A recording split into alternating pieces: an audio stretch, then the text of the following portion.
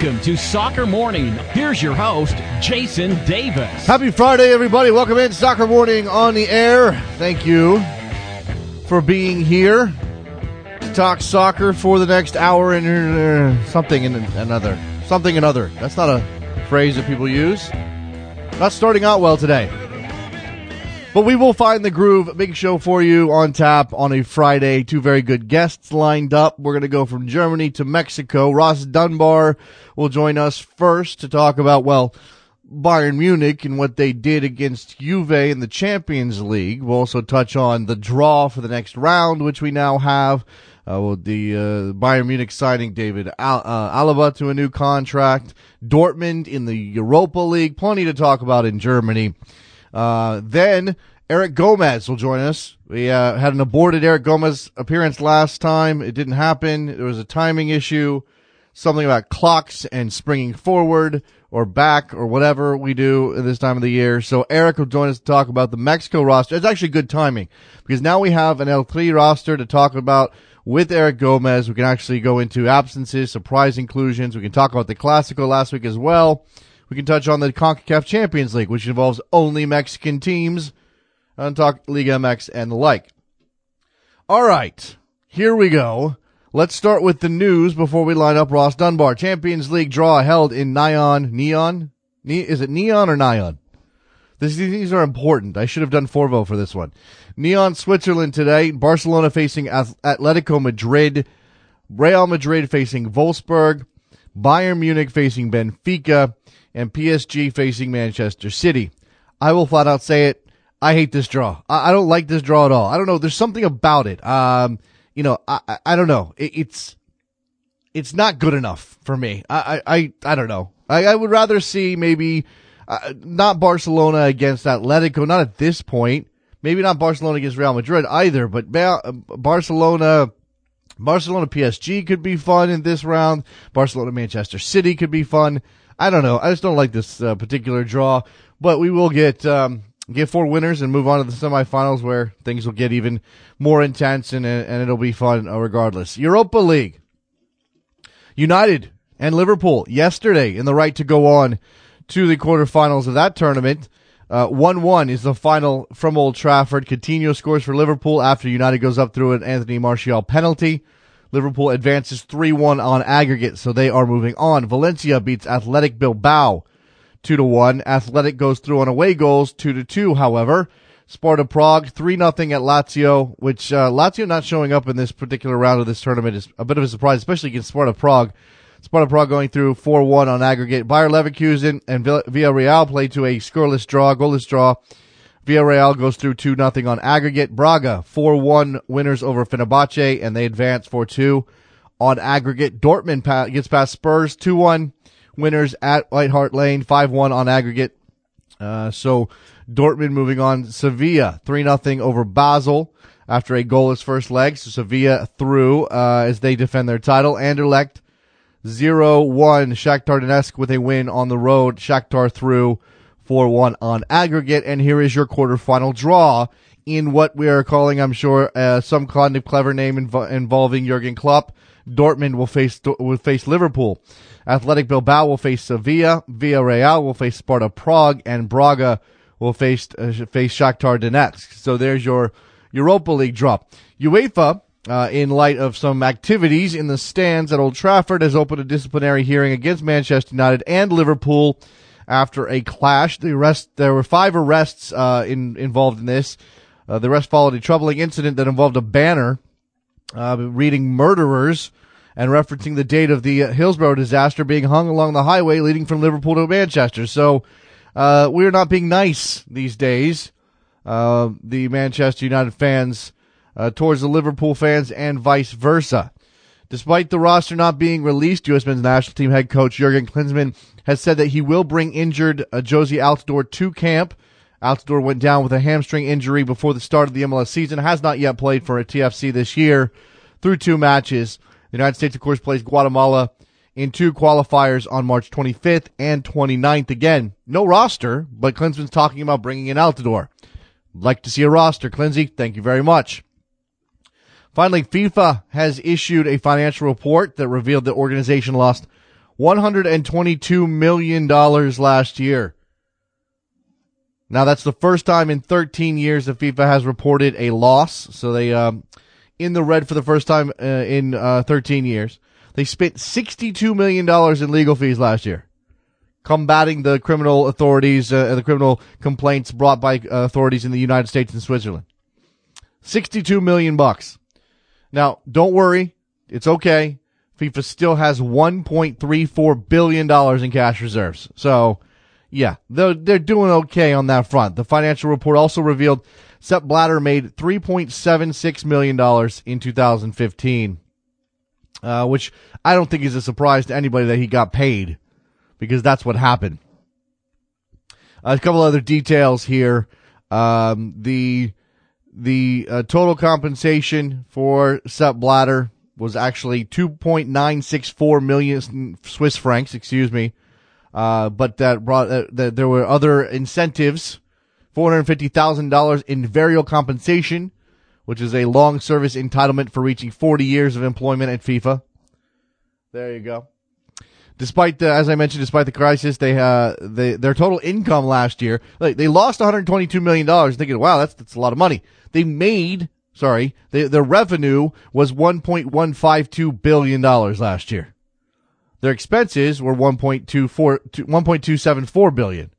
So that's the loss there. But they're still, FIFA operating in the stratosphere when it comes to this money. FIFA spent $27.9 million last year paying executive committee members and senior management, including Sepp Blatter and Jerome Valk, who got 2.125 million Swiss francs. That total had been $39.7 million in 2014. So a $9 million drop, that's a $12 million drop in the amount of compensation given out to executive committee members. Still pretty ridiculous. Each executive committee member, including Sino Galati, by the way, received $300,000 last year. Senior Vice President Issa Hayatou of Cameroon was also handed an additional $500,000 for chairing the financial committee. So if you sit on the finance committee, which your responsibility, I imagine, is to keep things responsible on the finance end, you get $500,000 for doing so. Okay, that makes sense. And remember, this is a non-profit organization. So FIFA malfeasance out there, but let's talk some actual soccer. Germany, Mexico, two excellent guests. We'll try to squeeze in some phone calls at the end of the show as well. Stay right there. Ross Dunbar will join us. We'll talk all about German football. It's Soccer Morning. It's on Backheel.com.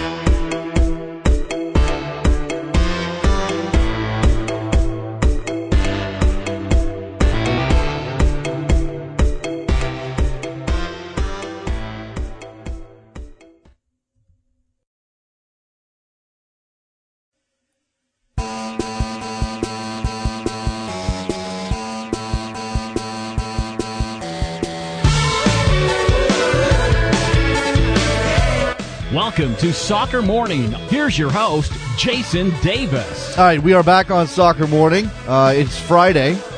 Friday means we get to look forward to a weekend of soccer. We may do some preview stuff here with Ross Dunbar, who joins me now to talk German football. But we're going to have to review the last week. I mean, it's been pretty crazy in the world of German football. And we'll start. Hi, Ross. First of all, how are you? Yeah, I'm good, Jason. How are you? I'm well. Obviously, I'm a little focused in here. We have to start with Bayern Munich. We have to start with what happened on was it Wednesday? That game was Wednesday, correct? Yeah. Yeah. You know, I didn't get a chance to tell the story on the web version of the show, but I did tell it on satellite radio. I was watching that game. I had a previous obligation. We've changed our clocks here, so it happened a little bit later in the afternoon. U.S. time than I'm accustomed to for the Champions League. And I missed, I saw Juve go up to 2-0. I thought, okay, that's it. I should have known better, Ross, but I thought, okay, that's it. It's Juve. They should be fine. They should see this out. I get home later in the evening and I check the score and I'm shocked to find that not only did Bayern Munich execute a comeback and level the game in the dying moments, they scored twice in extra time and pretty much dominated the back end of that match. I don't know how do we frame what happened on Wednesday? Yeah, well, I think first of all, maybe people will have some sympathy for the poor journalists who have to file for the 90th minute, because yeah. I don't know how many times I had to change what I was writing as I was going on. It was incredible. I mean, first of all, kudos to Juventus, because they were excellent for about an hour.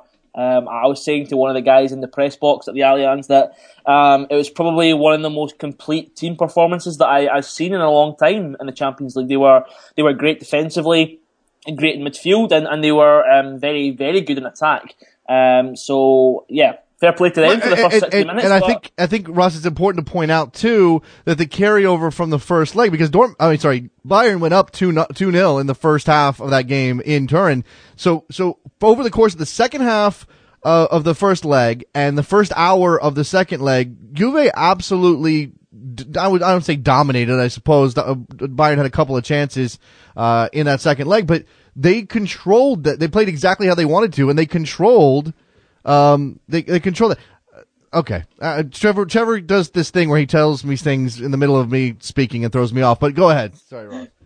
No, sorry. I mean, it was, like you say, it was kind of more Juve dominance than I think Bayern for that kind of first hour. And okay, Juve go 2 up in 25 minutes.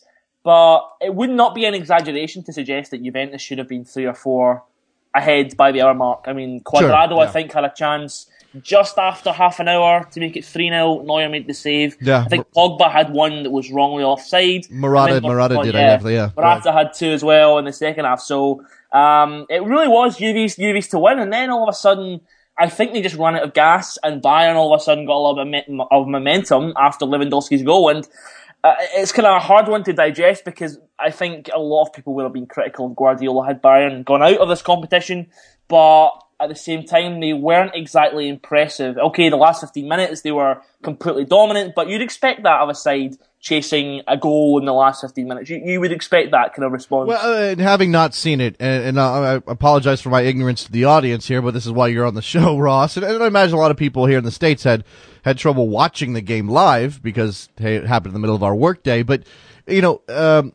expect Bayern to dominate as they chase that equalizer in the last 15 minutes. But how much of that was Juve on the back foot when they maybe shouldn't have been? I think from a Juve point of view, I think a lot of it was down to taking off Sami Khedira and Morata, 2 excellent performers on the night. And you take those 2 players out of the team, especially when they're beginning to tire, and you replace them with players of inferior quality, then I think that certainly is one thing. I mean, credit as well to Pep Guardiola, because I think he made a couple of really important substitutions, bringing on Kingsley Coman, the kind of French winger who is on loan from Juventus. He was excellent. He was absolutely superb. And that kind of width was something that Bayern had been missing the whole first half. Juventus had really kind of stifled them. And one of the kind of main talking points was, why would you why would you not start Kingsley Coman or Thiago from the beginning? Certainly when you're at home and you're trying to win the game, and obviously Guardiola brings them on with 25 minutes to go, and they go on and win the game. So I think in one hand, you can say Pep Guardiola got his first kind of starting 11 wrong, but he made the right substitutions at the right time. And obviously, after Bayern got the second goal, I don't think there was any doubt that they were going to win that game. Yeah, well, I mean, the momentum was all theirs, if that's something that you believe in. Certainly there's no doubt about the quality of Bayern Munich and the type of players they can run out there. And I suppose in a lot of ways it's sort of fitting that the man who got the equalizer, put them into extra time, allowed for the 2 goals that they ultimately used to win the tie, was Thomas Muller. And Thomas Muller is a fascinating player because he is so against type for being world class. I mean, just give me some thoughts here, Ross, on what he means to Bayern Munich, and sort of, again, a guy that you don't look at and immediately peg him as good as he is.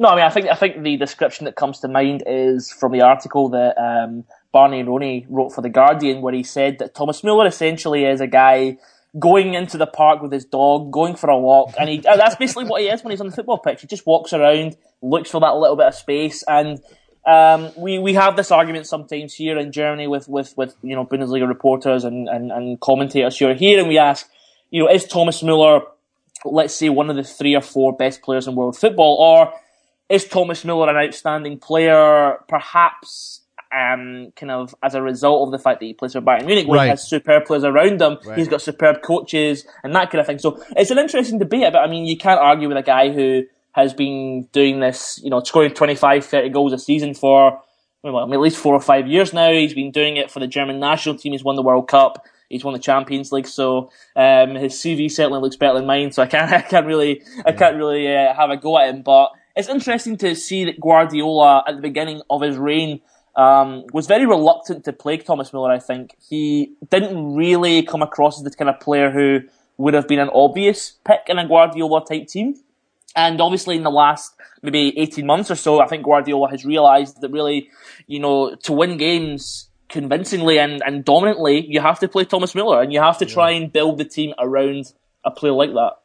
It's I feel for you having to change your gamer right there at the end with Müller scoring the equalizer, Ross. But beyond that, I mean, the events of the game, it was also about the narrative that was being written and then scrapped and then rewritten. And specifically, I mean, when it comes to the managers, I do think, at least in my timeline on Twitter and among the people I follow, and that's not everybody, and certainly not the German sources analyzing these things in German or the Italian sources analyzing these things in Italian, but it seemed to be a little bit less, this means Pep fails, if Juve had seen this out, this means Pep fails, and a little bit more praise for Allegri. How did that narrative shift, at least in your mind and the people around you, when it came to whether or not, Bayern going out at this point with Pep, a lame duck, going to City at the end of the year? How was that being viewed? Well, I think that narrative that you mentioned there was probably a result of how dominant and how good Juventus were. I mean, I think people were kind of looking at it and going, okay, if they go out with the narrowest of margins, I think maybe people will start to maybe, dig the dagger in where they can into Guardiola. But I think in this case, Juventus were so good in the first half; they were so dominant, and sometimes when you watch Bayern in the Bundesliga and you see them not having a great game, but they've got players like Douglas Costa, they've got players like Lewandowski and Arjen Robben who can really turn the game on its head in the blink of an eye. There were so many times that, Bayern tried to do that. They tried to give the ball to Douglas Costa, tried to give the ball to Lewandowski, and Juventus were so well organised at the back. I mean, trying to break that down looked so difficult, and I think even if Juventus had played against Barcelona, who I think are everyone's favourites to win the Champions League this year, they might have found it difficult as well. But I think the narrative was massive going into the game because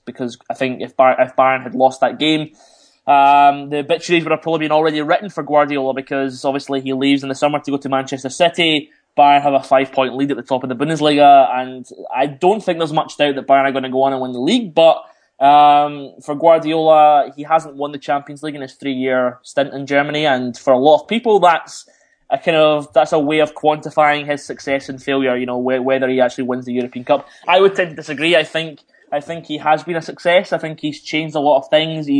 I think he's brought Bayern's football on a few more years. I think the way that they interchange positions, I think, is just phenomenal to watch. Right. However, I think that has been soured a little bit in the last 6 months since obviously he announced that publicly that he was leaving to Man City. There's been reports of the fact that the contract with Man City was signed a year ago, which I think Bayern certainly internally are quite annoyed about from what I can understand. And certainly the fans don't really have that kind of bond as well with Guardiola. I mean, one of the things that interested me was that, 88 minutes and I've played in this game, and it was kind of similar to Claudio Ranieri on Monday at Leicester when he started to kind of throw his arms around and gesticulate to the crowd and tried to get everyone going. Ranieri got a response. Guardiola didn't really from the crowd. The crowd didn't seem to take to it. Yeah. And the players emotionally didn't really take to it. I mean, obviously they scored in stoppage time, but that goal was kind of out of nothing, because for the last few minutes of that game, obviously this is what you're painting, a picture of different dynamics, relationships. Claudio Ranieri coming in and doing something amazing at a club that was not fancied to even finish top half in their league, much less go and maybe win a title. Meanwhile, the expectations drew so high at Bayern Munich, and Pep Guardiola, the mercenary, Pep Guardiola, the Barcelona character. I mean, the character from another club who belonged so completely to another club. I do think that that's changed, and his image is completely different now, especially with the move to City coming. But I imagine it seems very impersonal for those Bayern fans. Yeah, I mean, I think if you want to compare it, maybe in Germany, you could compare it to obviously Jurgen Klopp at Dortmund, or maybe someone like Lucien Favre, who was at Mönchengladbach for 4 or 5 years. These guys had a very warm relationship with the supporters, and although people do criticise Bayern, for maybe having glory hunting fans and guys who maybe don't have the same passion as others, Bayern really do have a very good core fan base, and they are really passionately behind the team when they go away from home. They always fill out away allocations and stuff like that. So these guys didn't seem to feel the same affection for Guardiola as they would have for maybe Jupp Heynckes or even Louis van Gaal. I mean, I would be interested to survey Bayern fans whether they would find van Gaal a more, right type of guy for that kind of job rather than Guardiola. But I don't think that's healthy for the club. I mean, I think certainly as I said earlier, I mean, from what I can understand, the Bayern hierarchy is not happy with Guardiola. There's been reports of maybe Guardiola tapping up a few players at the club to take Man City. So, I mean, it's not a really healthy situation despite what they're doing domestically. Okay, well, they execute the comeback. They beat Juve. They are now into the quarterfinals, and we'll talk about the draw here shortly. But I do want to just go back in time and just put a bow on Wolfsburg advancing as well. Now, they're a very different sort of challenge for Wolfsburg against Ghent than Bayern Munich had against the Italian champion and a recent finalist. But Wolfsburg getting into the quarterfinals, we did. I suppose we already did talk about this. I guess we can move on. Let's do the draw because I think we've had you since Wolfsburg advanced. When you look at this draw, it's Bayern Munich against Benfica and it's Wolfsburg against Real Madrid. It's this. The theme here is the biggest powers, the favorites, certainly Bayern Munich and Barcelona. Avoid other favorites. I think Barca's got a tough out with Atleti, who knows them very well. But you would bet on Bayern Munich getting through. Wolfsburg, on the other hand, that's trouble, no matter what's going on at Real Madrid. Yeah, I mean, from Wolfsburg's point of view, for a team that's 8th in the Bundesliga and already scrapping to get into Europe for next season, I think they'll just be happy to be in the quarterfinals. And for that club that let's be honest. I mean, let's put it in context. I mean, Wolfsburg, they're not a big club. They are a company-backed club by Volkswagen, and they've only really been prominent in German football since the mid-1990s when they brought in football directors, football executives, and they rose up very, very quickly. They got to the German Cup final and obviously won the league in 2009. That was the first year that they played in the Champions League, and also this is the second time. So for them to play Real Madrid, I think is quite massive. I mean, they've obviously got good players, guys like Julian Draxler, guys like Max Kruse, Andre Schürrle, who are international standard players.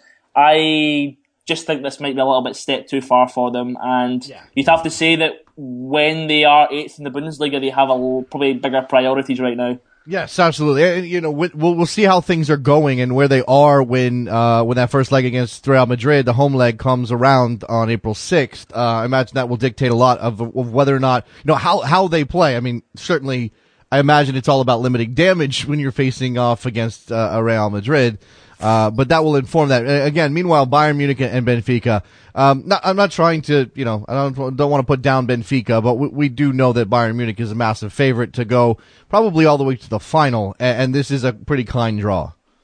Yeah, absolutely. Yeah, I mean, I think how Wolfsburg felt when they drew Ghent in the last 16 is probably exactly how Bayern Munich are feeling right now. I think Bayern will be, I wouldn't say relieved to have beaten Juventus. I mean, probably more kind of satisfied because that's what they expected. But I think to get Benfica in the quarterfinals is certainly quarterfinals is a big stroke of luck. But you have to beat what's in front of you, and I think the draw certainly from a wider view looks quite predictable. I think you could probably see that it will be Bayern, Real Madrid, probably Barcelona, and one of PSG, Man City in the semi-finals. Yeah, if Manchester City can make it to the semis, wow, that would be quite the achievement for them. Let's see. Let's briefly touch on the news that David Alaba has signed a new contract. Important for Bayern Munich to lock him up. Yeah, it's a massive move from Bayern Munich. I mean, I think a lot of people kind of rave about Lewandowski and Müller and Robin and Costa. These guys score the goals, do the assists, but David Alaba, in spite of his performance against Juventus, I must say, is just an outstanding player. He probably is your kind of archetypal modern footballer. He is so intelligent tactically. He's so flexible on the pitch, great technically, and he's just got great athleticism as well. So, that's a great move for Bayern Munich, and he's probably the biggest asset as well. I mean, for a guy who obviously has been at Bayern for 4 or 5 years now, the fans really identify with him. He obviously has won European Cups. He's been in European finals. Probably exactly the guy that you would want to take forward. And it's very interesting to see how Ancelotti uses him next season, because when you observe Ancelotti at a new club, he tends to throw in a little bit of a curveball. Someone like Angel Di Maria playing in kind of left central midfield at Real Madrid. And you wonder if David Alaba is the kind of guy now at 23, 24 years old where he would rather play in midfield than at left back. Yeah, so that's something to keep an eye on. That leads me into a question of how things, I mean, it's good for Bayern Munich to lock up Alaba, have him there. He's proven to be, a truly excellent player. Certainly that regardless of who the manager is, he'll be in the team and he should be fine. But you do wonder when Pep leaves how that changes things for Alaba, because Pep was so instrumental in sort of finding a place for Alaba to be most influential on the field. Yeah, absolutely. Yeah, I mean, I had this discussion with someone on Wednesday.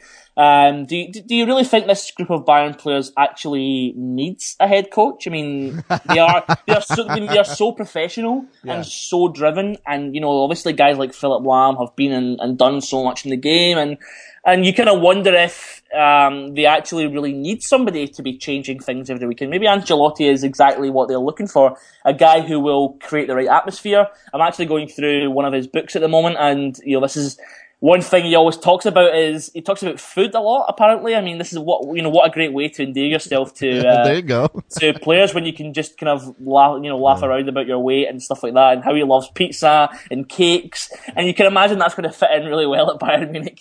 Oh wow, there you go. It's interesting that you bring up that concept of whether or not a team like Bayern Munich needs a head coach, needs a manager, needs somebody to sort of hold the hands of grown adult men who understand this game probably as well as anybody, especially at that club. There's an article by my friend Richard Whittle at pastemagazine.com that you should check out. It actually asked that very question: do soccer teams really need managers?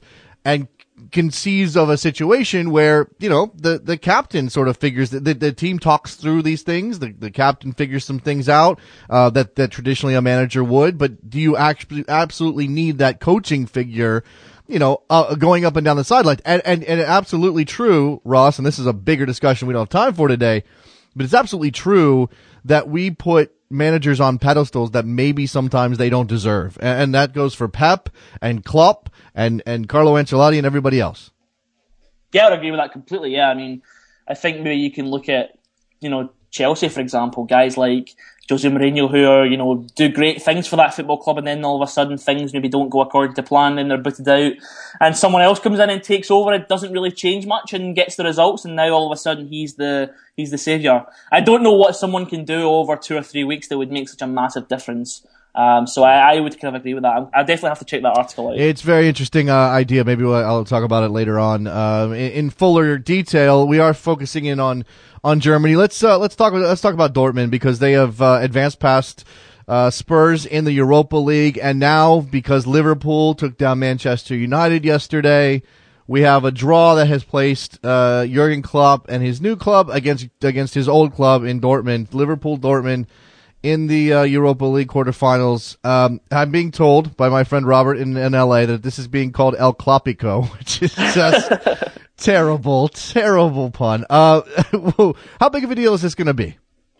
Just think of the narrative, Jason. It's going to be fantastic. I can't wait to dig out my folder of Klopp gifts, because that is going to be one hell of a game. I mean, I think also what's interesting is that obviously Dortmund are coming off the back of a tie where they absolutely thumped the second-ranked team in English football. So I'm not saying that's a reflection on the standard of English football, but that was quite an impressive achievement from Dortmund in the last round to beat Spurs so convincingly. Even if it was a second-string team, obviously, Spurs' second-string team is pretty strong, but Dortmund went about that superbly well, and you look at the front three of Aubameyang, Mkhitaryan, and Marco Reus, and it truly is one of the top three, I think, attacks in Europe. And you maybe begs the question: if Dortmund were in the Champions League, would they be a contender for the title? You'd probably have to say so. I think. Yeah. I mean, well, obviously, look, this is why the fortunes of a club like Dortmund, who, while among the best clubs in Europe, it's difficult to maintain that elite position. And we've seen it with Manchester United. We've seen it with Liverpool over the last decade. If you don't keep yourself in that upper echelon, sometimes it can be. It could have major ramifications, but Dortmund, more than anybody else, more than Liverpool and Manchester United, certainly have recaptured what it was that made them elite. If they go on, I guess, suppose they're prioritizing this thing, Ross. I mean, they're going to make the Champions League places in Germany regardless. But I imagine that winning a Europa League is sort of a symbol of recapturing what it was that they were under Jurgen Klopp. Yeah. I mean, they've got a 19-point cushion to qualify for the Champions League, so I don't think they're going to throw that away in the last 8 games of the season. And I think Dortmund would be one of a few clubs who would actually have won all 3 European competitions: the Champions League, the European Cup Winners' Cup, obviously before it was defunct in 98, and the UEFA Cup. I think there's only 4 or 5 teams who have actually achieved that. I think maybe Ajax, Chelsea, and maybe Bayern Munich are those kind of 3 or 4 clubs who have done that. So for Dortmund, there's obviously some incentive there, and I think I know people kind of write off the Europa League, but it's a European trophy, and if Dortmund can add a European trophy to their cabinet this season, they obviously will qualify for the Champions League anyway, and maybe add the German Cup at the end of the season. That would be a pretty outstanding season considering where they were 18 months ago. The other, Dortmund advancing, as you said, pretty impressively against Spurs. Meanwhile, Bayer Leverkusen out of the tournament now after a goalless draw in the second leg against Villarreal. How much disappointment is there for Leverkusen? I think there would be massive disappointment at losing the first leg 2-0 in Spain. I think after that it was a bit of a mountain to climb, and there's a lot of questions being asked of where Leverkusen are actually going as a club, because there's a lot of kind of talk online about Roger Schmidt, the coach, being very good tactically and having a vision and implementing a really good style of football. But you'd have to say that a team like Leverkusen shouldn't be 7th place in the Bundesliga. They shouldn't be getting knocked out of the Europa League so early on. They probably should be contending, especially when you've got guys like Javier Hernandez and Çalhanoğlu. And again, I mean, if Leverkusen, I think certainly the one thing to look out for your audience would be if Leverkusen don't qualify for the Champions League, then you would imagine that Chicharito would probably be looking for a new club. Yeah, that's interesting. Certainly, I imagine he would still have options on the continent, but if there is a big offer, either back home in Mexico or perhaps here in the United States, he may be enticed to make that leap, especially because, the modern world, Ross, it's not just about what club you play for and what trophies you can win. It's also about your commercial profile and your brand. Chicharito's brand would be huge in the United States, obviously. All right, let's briefly here before I have to let you go look at the table as it sits. Bayern Munich 5 points up on Dortmund, as you mentioned. Both of those Dortmund with a huge cushion to qualify for the Champions League next year, so that's going to be fun. The gap then is between Dortmund and Hertha Berlin. Mönchengladbach in 4th at the moment. Schalke a point back. Mainz 2 points back of Gladbach. Bayer Leverkusen in that mix still. So what do you see playing out here over the last bit of the season, the last 8 games, that will determine the Champions League? I think you might see a couple of the clubs who maybe haven't had European competition come to the fore. I look at a team like Mainz, for example, who I think over the course of the second half of the season have been one of the strongest teams in terms of form. I don't think they're a side that you can easily write off. I think, given how close it is, all it would take would be one more victory for Mainz and they could be fourth place in the Bundesliga. I think you'll see Hertha probably qualify for the Champions League either third or fourth. But for Schalke, Leverkusen and Wolfsburg, they've really not hit expectations this season, and I think from their point of view, there will be a little bit of an inquest this summer. I think what else we can look out for probably is Hanover going down. Hoffenheim obviously coming back has opened it up. Now we have 5 clubs separated by 3 points, and that is Augsburg, Darmstadt, Bremen, Frankfurt, and Hoffenheim. So that's probably something to keep an eye out on as well. Well, and the last thing here for the American audience, Hoffenheim, as you said, at the bottom of the table, right, or not the bottom, but in the relegation zone, in that mix to see who's going to stay up. And they do have an American there, Russell Knus, who you pointed out to me, made his Hoffenheim debut. I believe that was last week. Just if you know anything about Russell Knus, but also about Hoffenheim's chances of staying up in general. Yeah, I think they've got a good chance of staying up. Their coach is a 28-year-old, Julian Nagelsmann, the youngest coach in Bundesliga history. What? So that's a very interesting narrative to have to. And to be fair to Hoffenheim, they've got a squad that really should be mid-table at least. They've got some international players, guys who are in the Champions League. So that's I think that's what they would be expecting this season, and they can still achieve a pretty comfortable finish in the last 8 games of the season. With Russell Knus, all I know is that he won obviously the youth championship at Hoffenheim with Nagelsmann as a coach. So you would imagine that the relationship is already there, and he might get more game time. I think he's a holding midfield player. He was the captain of the youth team here in Germany with Hoffenheim, and I think he was the captain of the under-20 American team as well. So an interesting player to keep an eye on. And I think Hoffenheim, I think they are looking to inject a little bit of freshness into their team. They've already brought some youth players up into the first team squad. So again, that's certainly another player to keep an eye on, I think. Okay, there you go. Russell Knus, a product of Pennsylvania, 20 years old, central midfielder at Hoffenheim, worth a watch. Ross Dunbar joining us to talk German football. Ross Dunbar 93 is his Twitter handle, which you should absolutely go and follow right now. Ross, thank you so much for the time. We could do this for hours, but we'll have to save it for next time. Yeah, no problem. Thanks for having me again. Cheers. There goes Ross. We will step aside, come back. Eric Gomez is ready to go. He's told me he's ready. We're going to talk Mexico, Mexican national team, maybe Chicharito Hernandez. Don't go anywhere. Be right back.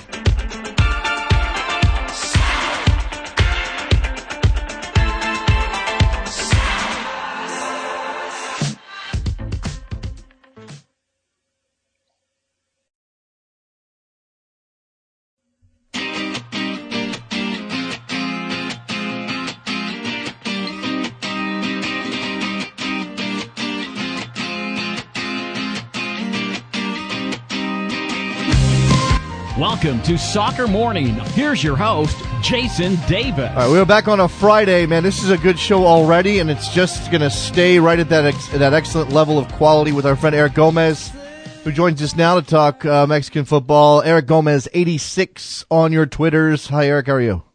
We finally made it. So yeah, we're here. We just discussed the lack of communication or whatever, the synchronicity between the United States and Mexico when it comes to daylight savings time.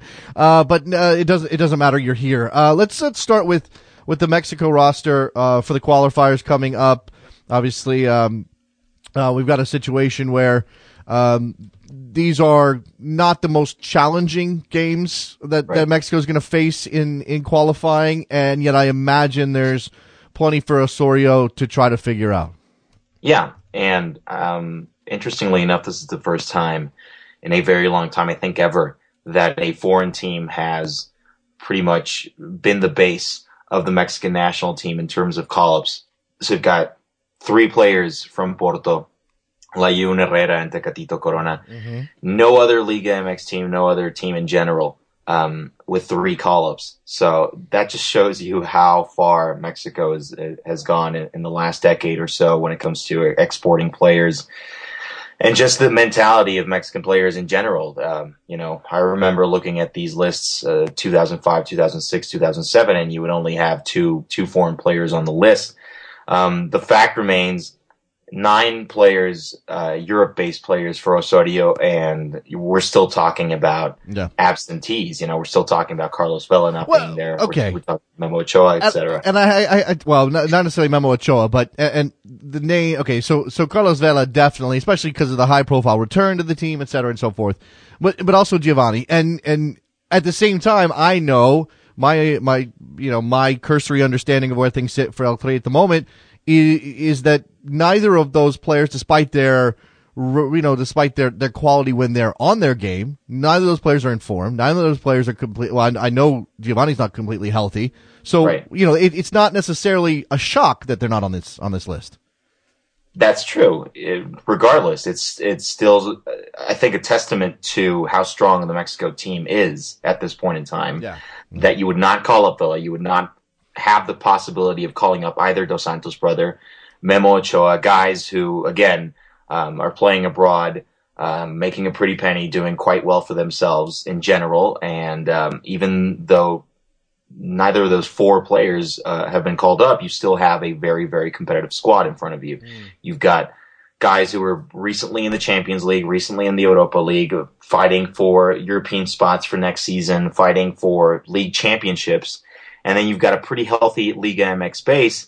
Chivas is doing pretty terribly, and they've still managed to get 2 players into that national team list. And if you look at the U23s, I think they've got 8 players on that list. So it's a really, really strange, but a really positive time to be a Mexico national team fan with these rosters. Yeah. So, and again, it's qualifying. I suppose you don't take anything for granted. Canada's going to give Mexico their best shot, and I would argue that this is probably the best Canada's been in a very long time. Of course, that doesn't mean they should beat Mexico or should give Mexico much of a run in either one of these games. But there is going to be a sort of a challenge, especially against a team that's going to try to be organized and compact and make Mexico break them down. So when we look ahead to the actual games, who is Osorio going to rely on to be the players to actually go against a Canadian defense and score the goals?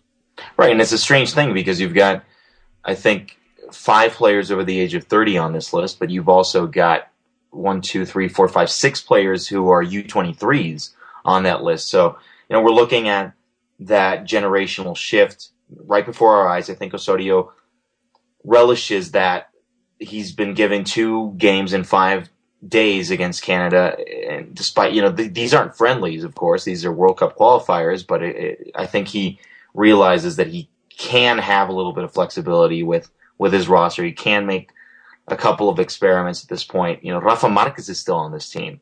I don't expect him to play. And to answer your question, I don't expect him to be one of those guys that Osorio relies on the pitch, but he's definitely a player who will bring stability, leadership, yada yada yada.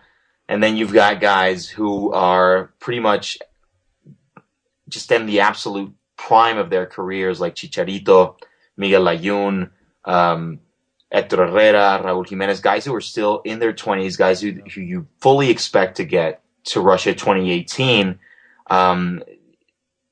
You just want to get those guys into playing shape, and you want to get them, I think, meshing to your style of play, which is Osorio is definitely a guy who has been different from the average Mexican national team coach for the last few years. So we'll see a team that is, I think, strictly based on what you've got going on for you in Europe, with a couple of Liga MX players thrown in there for good measure. But it's pretty close to Mexico's 18 for sure. Yeah, look, all of these good things, all of these positives. Again, I want to come back to Vela just very quickly because the guy's mercurial. That's one of my favorite words to describe footballers, especially of his type. And you've given us a thumbnail sketch of his personality, not necessarily, a guy who plays for the love of the game, a guy who plays because he happens to be good at it, and he's got other interests, and he can be distracted pretty easily. And it seems as though things have sort of gone that direction at Sociedad recently. How much of that is the reason for him not being in this team? Yeah, I think Vela wishes he were 6'7" so he could play in the NBA. The official reason that Carlos Vela is not on this team is that they want him to get back to the closest that he possibly can to 100% at the club level so that they can call him up for Copa America. I think there's no secret in terms of where they want to place Vela. Come this summer, of course, Mexico having the opportunity to play in the 2016 Olympics as well, so they've got 3 players that they can choose from any age group to strengthen that team and defend their gold medal and also the Copa America. But Vela is one of those guys who's going to be in the United States this summer, so they want him healthy. They want him 100%. I think there's no controversy this time as to why they didn't call him. So Mexico again, 2 qualifiers coming up in that window against Canada. This is also, you mentioned Copa America. There's the Olympics coming up for Mexico as well. So plenty on the docket for Juan Carlos Osorio. In general, as you mentioned, the talent level is certainly there. What are the, I don't even know how to say this. What are the goals for 2016 beyond, beat the teams you're supposed to beat? I mean, is there a target in the Copa America? Is there a target at the Olympics? Obviously, they're defending champions. I think Osorio is being smart enough not to fall into that media trap. You've seen Mexico managers in the past put unnecessary pressure on themselves by saying outright, well, you know what? I don't think we would be in the World Cup if we didn't think that we could win it. That was Miguel Herrera back in 2014. And of course, Mexico exited at their usual round of 16 time in that tournament. You've got guys saying that they want to do this or that in Copa Americas in the past, Confederations Cup, etc., and it usually ends up blowing up in their face. I think Osorio's at least 4 or 5 months before we get to those tournaments, not falling into that trap and then saying, hey, we need to get to the semifinals, at least in Copa America, etc. I think Mexico needs to win their group in Copa America, and then after that, it's knockout football. It really does depend on who you get. Yeah. This is the Copa America. This is, I think, one of those tournaments where you can't really be at fault if you get a Brazil or if you get an Argentina and bow out. These are top world-class teams. Mexico is yet to make that big step towards first world legitimacy in the football world. Yeah. But, I think with a guy like Osorio, they truly believe over at the FMF that they can do that. Whether it comes in 2016, whether it comes in 2018, I think they'd rather do that in Russia, to be fair with you. Beyond that, the Olympics are just a completely different thing, and you've got a completely different guy coaching that team. The expectation, I think, is a little bit higher because you won in 2012, right. But it's still a great thing to be able to defend the title. At the youth level, Mexico has had that experience a couple of times, and you've got players on that U23 team who have won the World Cup at the U17 level. So I think it bodes well for Mexico as we move forward in time that these guys that they're calling upon for the U23 program are players who have that massive international experience. Even then, I think fans are secretly hoping for at least a semifinal run in the Copa America. And if Mexico can get onto that podium again in Rio, that would pretty much be the perfect summer. All right, looking at the Copa America situation, as you said, the goal would be to win the group, of course. The challenger for Mexico is Uruguay, Jamaica and Venezuela, the other 2 teams. If Mexico wins the group, they're more than likely, you don't know what's going to happen in Group D. I think most people would have Argentina winning Group D. But either way, you're getting Argentina or Chile. So, as you said, It's knockout football. It's going to be either against the defending Copa America champions or one of the best teams of the world. And yeah, we don't exactly know who's going to be on the field for either of those teams. We don't know what kind of squad Chile's going through a coaching change as well. And Argentina, Messi and his burdens and all of those things. Who knows exactly what's going to happen here? And then there's the question of overage players in the Olympics and et cetera, et cetera. So, and for Mexico too. I mean, that's absolutely true for Mexico. I just wanted to look at the 2012 Olympic roster for Mexico. You had obviously Giovanni Dos Santos was a key figure in that team. only 23 years of age at the time. Who else from that team have we actually seen come through? Because obviously Giovanni's in a trough right now when it comes to his national team future. Marco Fabian just back in the team. He was a major figure in that club, in that side as well. Yeah, he was. I mean, Giovanni, I remember, I think got injured in the semifinal game, and just didn't have the opportunity to even play in that gold medal match. But from that team, you have seen guys like Hector Herrera, who at the time was playing for Pachuca, now over at Porto. Marco Fabian, you mentioned, who is at Chivas now, playing in the Bundesliga. A couple of other guys who have made the leap. Raul Jimenez, who is at America now, over at Benfica. Diego Reyes, who bought by Porto, but right now is over at Real Sociedad in La Liga. And then some guys who are still in Liga MX who have been regular fixtures in the national team. Javier Aquino is one of those guys. We've seen plenty of Miguel Ponce, who was at Chivas at the time. Yeah. Javier Cortez, a couple of guys who have been pretty key for Mexico moving forward. Not even half of that team, I think, is a regular national team fixture. But I think what Mexican fans and Mexican media have learned from U17 runs and U23 runs and U20 runs is that if you can develop at least 3 of those guys from each team, you're in great shape.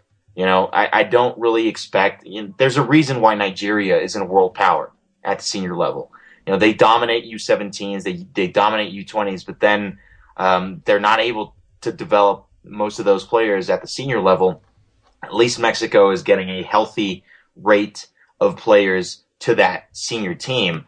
And if they're able to continue to do that, like I mentioned before, it just bodes very well for the Mexican system, for the Mexican program, to be able to, for lack of a better word, graduate these guys onto the main stage. Mm-hmm. For the 2016 team, and we still don't know for sure who's going to be there, but there are a lot of very promising players.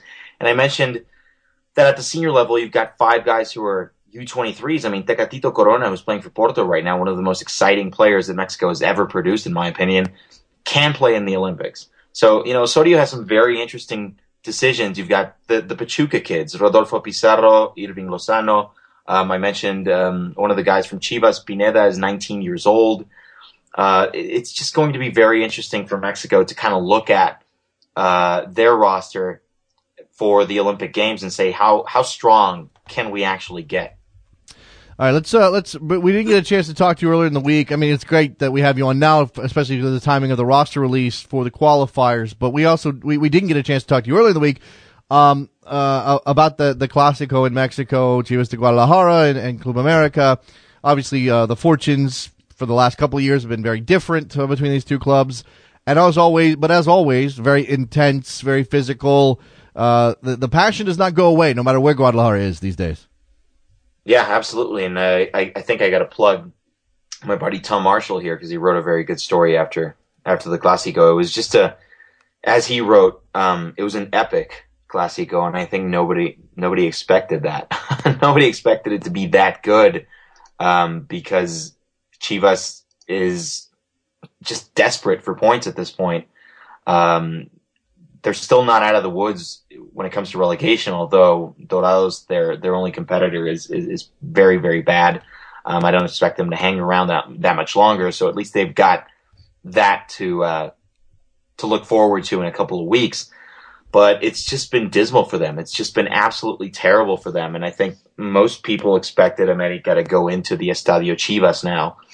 They've gone through a name change there over in Guadalajara and win that game without a shadow of a doubt. And for a little while, it leaned towards that outcome. You had America up 2-0, Oribe Peralta scoring, Darwin Quintero scoring, Chivas with a controversial goal disallowed in the first half, but they were just absolutely crushed. At one point, Guadalajara was playing with 10 men. It just looked like America was going to romp to the finish and win this 4-0, 5-0.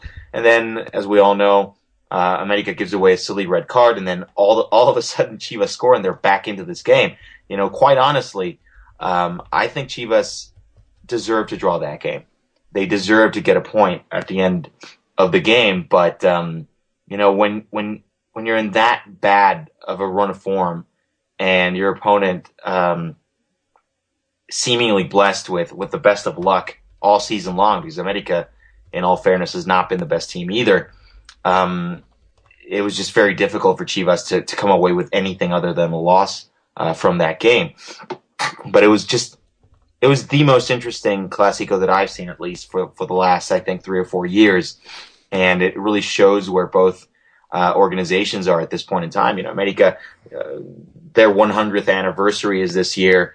There are people talking about how America might sign Zlatan or Radamel Falcao or even Fernando Torres. I mean, crazy rumors being thrown about because America has that type of cachet. They have that type of economic power.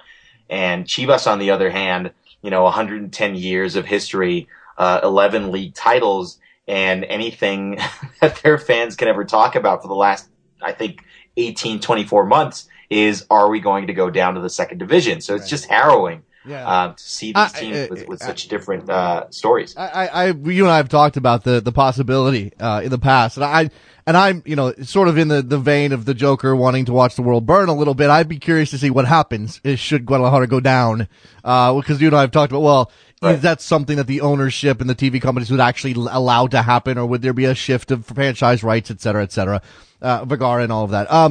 I didn't realize what just very briefly, Eric, what's the reason for the change from Estadio Omnilife to Chivas? Well, Chivas owner Jorge Vergara is going through a divorce right now. And it looks like, he founded the company that used to bear that stadium's name. Right. But it looks like his now soon-to-be ex-wife is going to end up with the company. So. Oh man, when rich people, not necessarily wishing ill will on Jorge Vergara. I don't have any particular interest in seeing him suffer, but I imagine that's got to be some schadenfreude on the part of Chivas fans, for one thing, just because of the way that he's sort of navigated the ship poorly during his time as the owner at Guadalajara. All right, so let's hear, as we run out of time, hit on a couple of rumors. I know we talked about Carlos Vela in the national team. And some of the most recent sort of incidents that have happened in Spain with Sociedad and whether or not he's committed and all of these things. But the rumors of him coming back, coming to MLS have popped up again. Is there a reason for that? It just seems to be out of the blue that, it's still a possibility this summer. Yeah, you mentioned it a few minutes ago, and you used the perfect word for it. One of my favorite words, too. He's mercurial. He's one of those guys who you never know when he's going to, quote, get sick, end quote, of playing in Europe, because he's been there for the last 10 years. He finally had the amount of success that he was hoping for at Real Sociedad. He finally kind of silenced those critics. He finally made a point to make the FMF and whoever was coaching the national team at the time want him to play desperately, and he said no for 2.5 years. I think he's accomplished most of what he set out to do in Europe. He's made a lot of money there as well, don't get me wrong, but his off-the-field interests are much more akin to living and playing in the United States or Canada than to playing in Spain. He's mentioned several times that he loves living in San Sebastián, the sleepy little town where Real Sociedad is, because despite the fact that people know him, it's just a very calm lifestyle. And he's not hounded by paparazzi the way that he was in London. He has his privacy. He's able to, meet up with friends and do whatever. I think he took that for granted because a couple of weeks ago, I think 1 week ago, he was just fined 100,000 euros because he skipped out on practice to go to a Chris Brown concert. And I think that was either in Madrid or Barcelona. That was not in San Sebastián. So he got caught for that, and et cetera, et cetera. So I think it all goes back to Rafa Marquez's quote when he was playing for the Red Bulls, and he said, I'm walking down Times Square with my wife, and nobody is even making eye contact with me.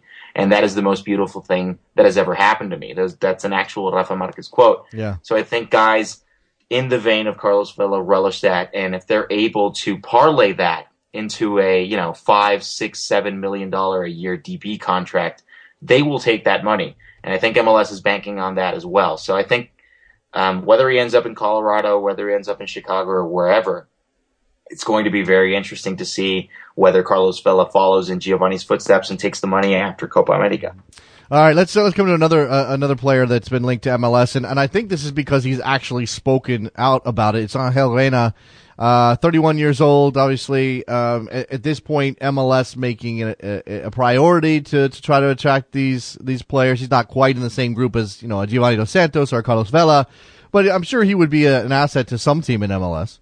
Right, and I would take anything that Angel Reyna says with a grain of salt. Okay, just because he's that type of guy. Right, and he's out of a job right now. I mean, he was most recently with Chivas. He was making $1.8 million a year, one of the highest paid players in the Liga MX. And now he's suddenly out of a job. And this is a guy who was, 2 years ago, he was a national teamer. He was one of those guys that Chepo de la Torre or Victor Manuel Vucetich would look to off the bench for a solution. He's just a very talented, great player. He has won the Golden Boot in Mexico. He has pretty much been one of the most talented. He's one of those guys who he's Vela, but I think on a much smaller scale. You don't understand why he doesn't use his talents at the level that he should be. He's one of those guys who, when he was 26, 27, most people still expected to move to Europe, but that just never came to pass. Yeah. And he's been bouncing around from team to team after he left America, I think 2012. He's still worth something to an MLS team. I don't think he's worth seven figures anymore. I don't think you even need to throw a full DP contract at him. Maybe you could throw some of that targeted allocation money to get him. Yeah, that's the question, is how much he would cost. Yeah, exactly. That's the first time I've used the term targeted allocation money. In welcome to the dark side, Eric. Right. Exactly. But, he's a very talented player. I just think that whether he's interested in the project, whether you keep him motivated is the main issue. And when I spoke about this on Twitter with a couple of my followers, it's just, who do you want coaching a guy like Angel Reyna? Who's going to be that drill sergeant who also has the capability to turn around and coddle him when he needs it? Because he's a head case. Okay. Plain and simple, that's how I describe Angel Reyna. He's very talented, but he's a head case. Yeah. And it really needs to be the perfect situation for him to be able to thrive again. Okay. Last thing here, very briefly before I let you go. A little bit being made here in the States about Sebastian Salcedo coming back into the U.S. fold. He's a U20 player. He's included in Tab Ramos's U20 Dallas Cup team. He did get a call up for the Mexican national team and did go, I think, maybe even played in a couple of games. How is that? I mean, individual cases by individual cases, Eric, but how is that? This particular player, how is he viewed within the Mexican setup? And is there still a sense that he could flip back, or do they want him? How's that work? Yeah, again, he played, I think, one match for the U20s last year. And he did so after having played a couple of games with the U.S. Fans in Mexico, they're becoming more and more accustomed to seeing Mexican-American players do this, switch back and forth with their allegiances, or say at one point, hey, I want to play for Mexico, and then the next day, well, you know what, I'm suiting up for the USA. I don't think it's that big of a deal, but I still think that he has a chance to make it in Mexico. He's a very talented player. I mean, he's playing for Veracruz at the moment, so they're getting a long look at him. But I don't know. I think that he's one of those guys that, given again the right situation to develop, because Mexico's not the easiest league to get minutes in when you're 19 years old, like Saucedo is. But the fact that Veracruz would go out of their way to sign him at least on a loan deal speaks to what he's able to do. He's an interesting player. I don't have the U20 national team sheet in front of me for Mexico, but again, this is a point in time where El Tri is pretty much rife with talent at every one of those youth team levels. So I think guys like Saucedo step back and say, well, I was in training camp with most of these guys. Right. Am I going to be able to get subsequent call-ups? So I think it's a very personal thing for players like Saucedo. And if he feels that he has, because he's had a taste of both camps, if he feels like he has a better shot at being a regular U.S. men's national team call up, then he'll make that choice, and I wouldn't blame him for it. Yeah, hey, look, and I haven't had this conversation in a while, and obviously I don't have direct knowledge of how these kids feel because I'm not a dual international. I'm not Mexican American, but I've talked to enough of them. I mean, I remember a conversation with Christian Lucatero, who was recently signed as a homegrown player by the Dynamo. He's a Texan kid. He's had a chance to go to camp. I don't know that he played for Mexico, but he went to a youth national team camp. He's been back in the U.S. setup since then. These kids don't think of it in the black and white terms that some fans tend to, especially fans who are committed to one side or the other based on their passion. It just doesn't work that way for a Lucatero or a Salcedo or anybody else for that matter who has connections to both countries. So, we'll see what happens with Salcedo. All right, listen, you hit the nail on the head real quick there. I mean, this is a column that I've been meaning to write for a long time. As a Mexican American, I can tell you this. I've lived, studied, worked in both countries. I was born in the United States, but I have Mexican parents. I love the United States, and I think I put myself in those shoes several times. And despite the fact that, if I were a football player, I would love to play for Mexico as my first choice. If the United States came knocking on my door and said, "Hey, we want you to play," I would relish and I would cherish that chance, and I would play my heart out for the USA. So, I think that's the situation that a lot of those kids are in currently. And it's hard to assimilate for, and I don't mean to be rude here, but it's hard to assimilate for a lot of fans who, are in American Outlaws or in Barra Bravas for Mexican teams. Yeah. Those hardcore fans who look at the flag and say, how could you choose to do anything other than play for this country? It's not black and white, as you said. Yeah, absolutely. It's not a zero-sum game. If you play for Mexico, or as you said, in your particular case, Eric, if you were in that position, you would love to play for Mexico, but it's not like that means you wouldn't play for the United States if they called you up. And first of all, that's a ridiculous position to put any player in. If Mexico calls you, you play for them, you want to play for Mexico. But if Mexico doesn't come calling and the United States does, are you supposed to turn down the U.S. because you're being loyal to Mexico? Come on, that's ridiculous. No, and it's not just that you would say, oh, the USA is kind of this second tier option. Right. Absolutely not. No, of course not. If the USA came to my door and said, we want you to play for us, I would fall in love. I mean, I'm already in love with that team and that country. But I would play my heart out. You know what I mean? You're not going to give anything less than 100%. It doesn't fit what we view, how we view our sports and the passion that we have for our teams and how committed we are. How tribal it is. I mean, can you be parts of two tribes? You can, but fans don't always see that is something they're willing to get on board with. Eric Gomez, go follow him. Eric Gomez 86. Man, what a good conversation. We had two really good ones today. Eric, I'm out of time. I appreciate it, man. Thanks a lot. Thank you. All right, let's take a quick break. I will try to squeeze in a couple of phone calls. I pushed that longer. There were things we had to cover. Don't go anywhere. Be right back.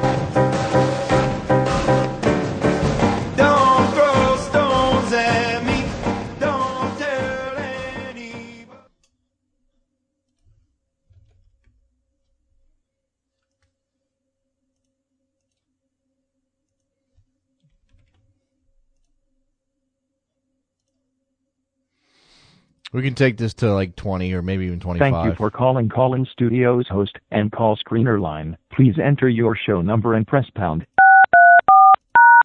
Enter. Welcome, host. You are now in the host room and can manage your callers from the Call-In Studio web interface.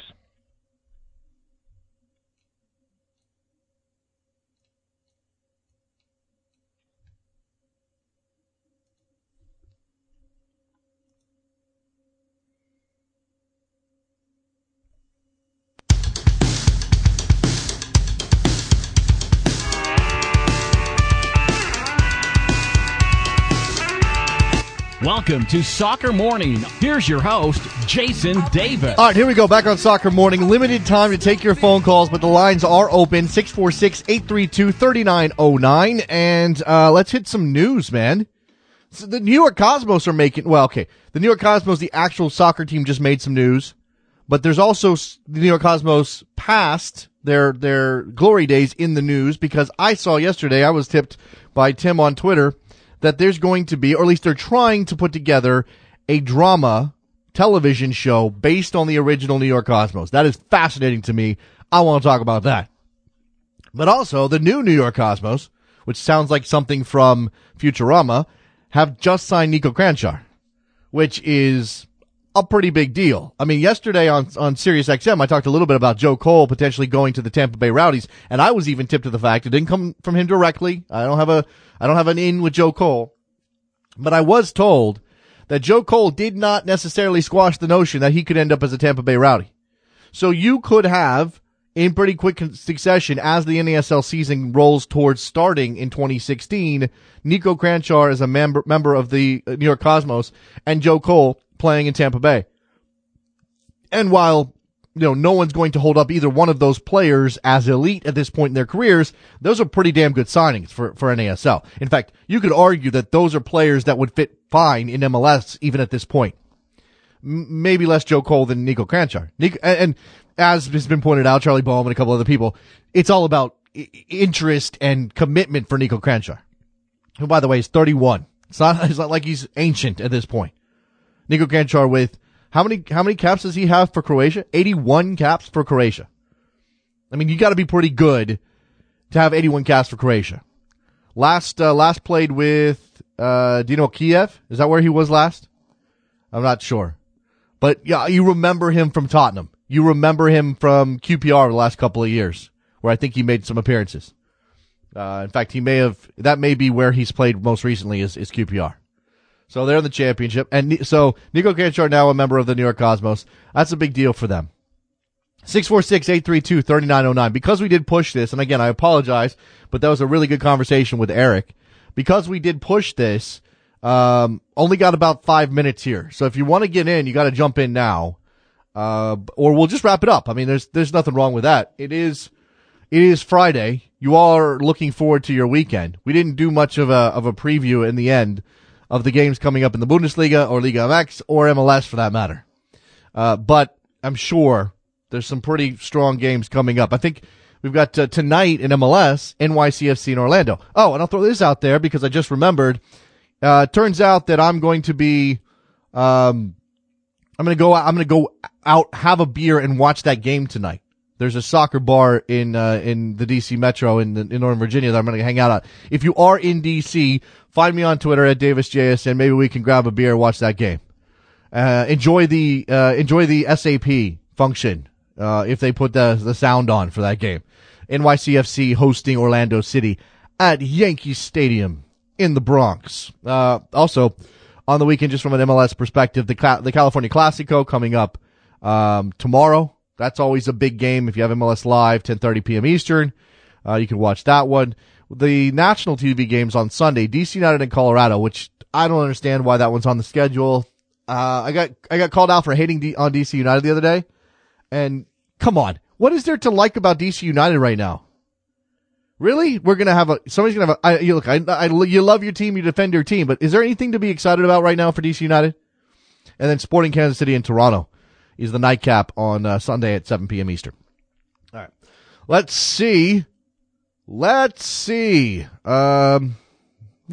there you go. I think that's about it. That's a good show, right? It's a good Friday. Phone lines are not ringing. I'm going to release Trevor Hayward from his screening duties. We'll just go ahead and close out this show. Appreciate Ross Dunbar and Eric Gomez for their contributions today. Follow us on Twitter at Soccer Morning. I don't know. Just be on the lookout for news and stuff as it relates to the show. Just be aware. Let's just say that. I'll talk to you guys on Monday. Bye.